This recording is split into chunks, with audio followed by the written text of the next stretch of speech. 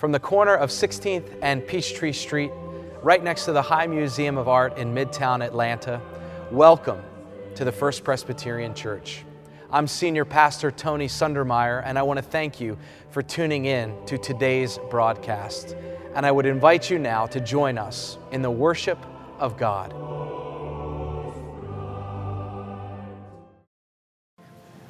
Please turn with me in your pew Bibles to Psalm 133, which is found on page 543 in the Old Testament.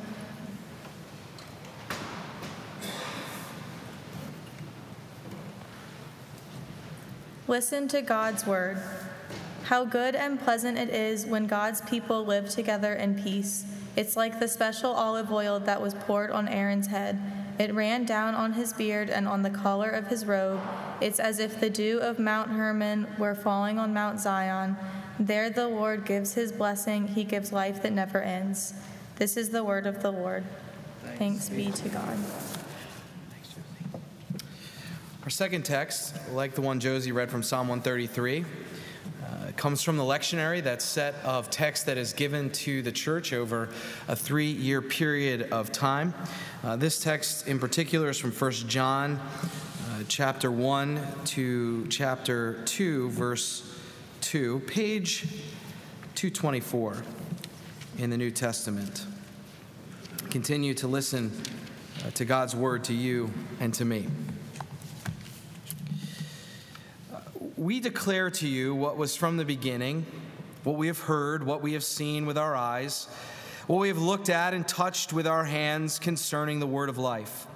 This life was revealed, and we've seen it and testified to it and declare to you the eternal life that was with the Father and was revealed to us. We declare to you what we have seen and heard, so that you also may have fellowship with us. And truly our fellowship is with the Father and with his Son, Jesus Christ. We are writing these things so that our joy may be complete. This is the message we have heard from him and proclaim to you, that God is light, and in him there is no darkness at all. If we say that we have fellowship with him while we are walking in darkness, we lie and do not do what is true. But if we walk in the light as he himself is in the light, we have fellowship with one another, and the blood of Jesus, his Son, cleanses us from all sin. If we say that we have no sin, we deceive ourselves and the truth is not in us. If we confess our sins, he who is faithful and just will forgive us our sins and cleanse us from all unrighteousness. If we say that we have not sinned, we make him a liar, and his word is not in us. My little children, I am writing these things to you so that you may not sin. But if anyone does sin, we have an advocate with the Father, Jesus Christ, the righteous. And he is the atoning sacrifice for our sins, and not for ours only, but also for the sins of the whole world. This too is the word of the Lord. Thanks be to God. Would you join me in prayer? Lord, break open your word afresh to us this day so that we would be different people than those who came into this sacred space this morning, even to be more like your Son, Jesus the Christ. It's in his name that we pray. Amen. Well, a Friday morning headline on ESPN.com read something like this: even a champion can epically fail. The 9th-ranked golfer in the world and the winner of last year's Masters tournament, Sergio Garcia, came to the 15th tee at Augusta National on Thursday during his opening round. He had already posted a modest +1 over par for the day. After a decent shot on 15, his approach on this par 5 into the green came up short, and he landed in the water. And so he did what was appropriate. He marked off where the ball went in. He dropped his ball, and now he was hitting his 4th shot after the penalty. And it was at this point that Sergio Garcia did something that if you were told ahead of time he was going to do, you would say, no way. That will never, ever happen. The number 9 player in the whole world, Sergio Garcia, hit 4 more consecutive shots into the same water. These weren't terrible shots. He actually landed each one of them on the green, but because he put so much backspin on his ball and because the 15 green slopes back into the water, he watched helplessly 4 consecutive times in a row. He watched helplessly as his ball tumbled into the drink. He took a score of 13. On one hole, 8 over par. It equaled the worst score ever recorded on one single hole at the Masters tournament. Even a champion can epically fail. You know, at the end of a round of tournament golf, the golfer comes off of the 18th green and they do something very particular. They go to the scorer's table or the scorer's tent with their card, and as they sit down, they take it out and they begin to add up the numbers, because if their card is inaccurate in any way, if they have miscalculated or if they've written the wrong number down for a particular hole, they will be assessed a 2-shot penalty depending on the tournament. And so every golfer that comes off of the 18th green, they're making sure, they're going through, adding it up once, adding it up twice, going through their head, trying to remember what score they had on each hole. The scorecard is the golfer's truth of the moment, and they have to get it right. And what is the final act before the golfer turns in his or her card to the scorer's table? What is the final act before they release it? They sign the card. They put their signature on it. Basically, they are confirming that all the birdies, that all the pars, that all the bogeys, that all the 13s on this card, they are all true. I'm verifying with my signature that this card is accurate. Friends, truth-telling is an essential practice within the Christian life. The discipline of confession itself, in a spiritual sense, is like signing your scorecard. It's like putting your signature on it and handing it over to God or handing it over to someone else. 1 John 1:8 puts it this way: if we say we have no sin, we deceive ourselves and the truth is not in us. Confession is telling the truth. Confession is saying, this is who I am. There's no deception here. There is no inaccuracy here. There is good here. There is not so good here. There are birdies. There are pars. There are bogeys. There are 13s from time to time. Here it is on one card. It's the card of my life. Here it is. Here's the truth. We don't stop at verse 8. We continue on to verse 9. If we confess our sins, God, who is faithful and just, will forgive us our sins and cleanse us from all unrighteousness. And what the writer is saying with this second part of this saying is that without this honesty, without this truth-telling, without this confession, without signing the scorecard and saying, yes, this is accurate, there can be no liberation. There can be no freedom or forgiveness. We will not be able to be released from the guilt or the shame or the burden that comes with carrying that scorecard. A few years ago, I was speaking at a men's retreat in Lake Champion, New York, about 2 hours distance from Manhattan.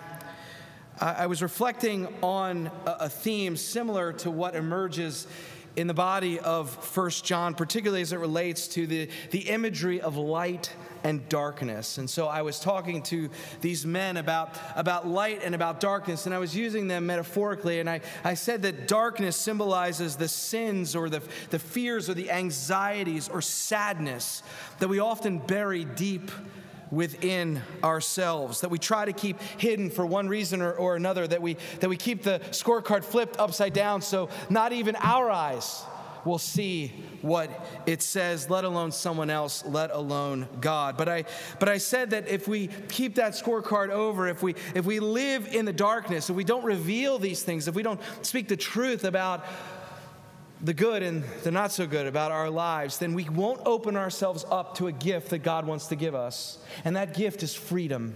That gift is liberation. That gift is a fresh start. That gift is redemption. That gift is reconciliation, wholeness, mercy, and love. If we don't reveal these things, if we don't move these things from darkness to light, then we will not receive these gifts that God wants to give us. So I finished my Friday night talk, and there was a man on this retreat. He was in his late 40s, and he was invited by his son, who was in his early 20s at the time. Now, the son was the person of deep faith. This young man had a deep and real faith, even though he grew up in a household that had no faith at all, not even Christmas and Easter. No faith at all. And through friendships in high school, this young man developed a faith and joined a church and became a follower of Christ. And he wanted so desperately for his father to know the good news that he himself knew in his own life. You see, the father had just been released from prison after spending time away for a few years. His crime was pocketing some investors' money in a startup that he was launching, a pretty successful startup. He wasn't hurting for money, but he took some of the investors' money that was meant for the company, and he put it in his own pocket, and he was found guilty of embezzlement and fraud. And although they had never talked about it one-on-one, the son knew that his father had long since struggled with alcohol addiction. The son believed that the father used this as a coping mechanism to keep the scorecard flipped over, to keep burying in a deeper and deeper way the regret and the pain and all the places where he felt shame for being a bad father and a bad husband and a thief and all these things that he internalized. Well, at the end of this 3-day retreat, the leaders and the organizers of the event, they gathered in front of a stage similar to this. All the men were sitting out here, and they gathered up in front, and the leaders were stationed. And as men were about to leave, they could come forward and receive prayer. And I was standing in line, and this man, this father, he came down in my line. And with tears in his eyes, he told me the story that I just told you. And then he went on. He said, after the talk you gave on the first night about how we bury things in the darkness, and the only way we're going to receive God's grace is if we actually tell the truth about those things and we bring those things to light. He said, after that talk, I grabbed my son by the arm and we went out to my car. And I opened up the trunk and I showed him the 2 cases of beer that I had brought that I was going to drink by myself over the weekend in secret. And I looked at my son and I said, this is my darkness. This is what's prohibiting me from receiving God's forgiveness and grace. This is impeding me from being reconciled with you and being a better father and being a better man. And he said, I want God's forgiveness. I want to bring this out into the light. I want to feel God's liberation. And he said, I felt it. He said, we lifted up those cases of beer on this campus of this Christian retreat center. And we went into the woods and we opened each and every one of them and we poured them out. And as each ounce dripped out of every can, I felt as if there was more room in my life to receive God's gifts of grace and power. If we say we have no sin, we deceive ourselves and the truth is not in us. But if we confess our sins, God, who is faithful and just, will forgive us our sins and cleanse us from all unrighteousness. Friends, I think it's obvious that these words are applicable. These words carry some weight for the individual life of faith. I mean, I think for most of us, we receive these words in an individualized basis. What I mean by that is to say that this instruction about keeping an honest scorecard falls on our hearing as an individual call, that we individually should be honest about what's in the trunk and what's on the scorecard. But let me also suggest to you this morning that perhaps these words move beyond the individual Christian life. That perhaps these words also should be applied to the corporate life, to the church in its particular form in the world.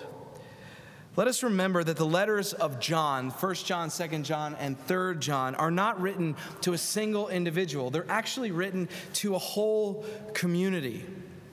And with this in mind, I wonder if 1 John 1:8 may take on more of an expansive role in our faith. Because we note that the text does not say, if I say I have no sin, I deceive myself and the truth is not in me. This is not a person who is singling themselves out in a refusal to sign the scorecard, so to speak.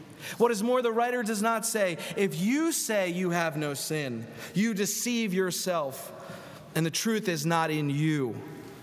The writer does not present himself or present herself as some sort of superior sage, right? Standing over the recipient of this letter as one who knows something that they don't know.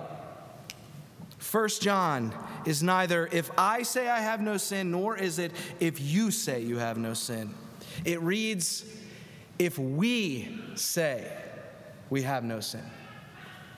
This instruction, perhaps, is not just for the individual, nor is the writer actually excluding himself or herself from this charge. Everybody is in this together in a unified call that we collectively confess, that we collectively as a body pursue honesty. Collectively as a church, we tell the truth. If we say we have no sin, we deceive ourselves, and the truth is not in us. To keep this scorecard analogy going, as a community, as First Presbyterian Church of Atlanta, in our 170 years of existence, we've made some birdies. Heck, we've made some eagles. We've made some pars. We've made some bogeys. And, truth be told, we've made some 13s. So as we hit the home stretch of this sermon, the back nine, if you will, it's really like the last two holes. We may wonder what's at stake if we think of this call to honesty in a collective way as a church. What is required of us as a community? If we're called to confess our sins as a whole, as a larger body, to a God who is nonetheless faithful and just to forgive us. The first thing we can say is this, that the church as a whole can sin. Sin is not just individual. Sin can be corporate. As a whole body, we can get it wrong. As a whole body, we can get it right. Let me use this as an illustration. In our response to our long-range strategic plan, the session of our congregation voted to hire an Atlanta-based branding house to come in and to help us tell our story more faithfully, or probably better said, to help tell the story of God in and through this church in a more effective way. And I'm not talking about being effective in passing on information that you need to know, but what I'm talking about is the transformation and our life together, talking about what God is doing in our midst and for the world. Our leaders have discerned over the last couple of years that we're not good at this, that we haven't been excellent in the ways in which we have told our story. And so the results of this process with this company called Matchstick are going to be presented to session in the coming months. and unveiled to the larger congregation soon thereafter. And I'm excited to see the fruit of this labor. But one of the exercises that Matchstick led us through, the staff at Matchstick led our team, it's some staff members, some elders, and some at-large members on this team, was an exercise to create a brief paragraph that captures who we are. So they have done their investigation, they've done their research, they've done interviews, and they wanted to present to us a very brief and concise paragraph that lets people know who we are, to introduce them to the church. And when our team first read the paragraph, we were sort of feeling like we should pat ourselves on the back. I mean, it was all birdies. It was all birdies.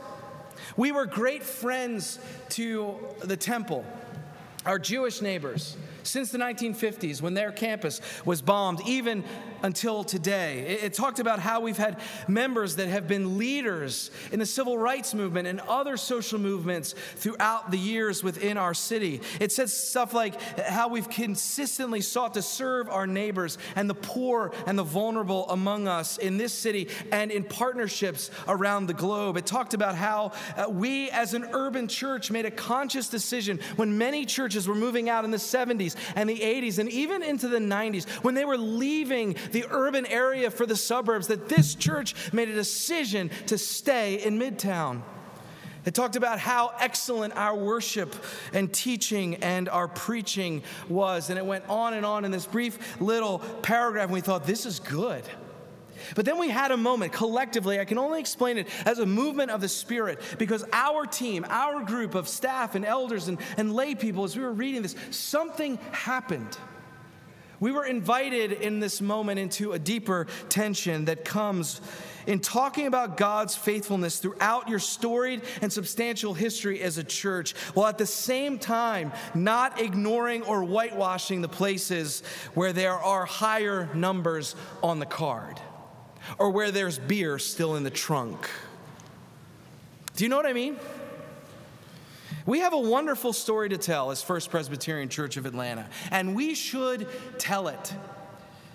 But if we say we have no sin, we deceive ourselves and the truth is not in us. For we haven't always treated the poor and the vulnerable and the marginalized with respect and dignity.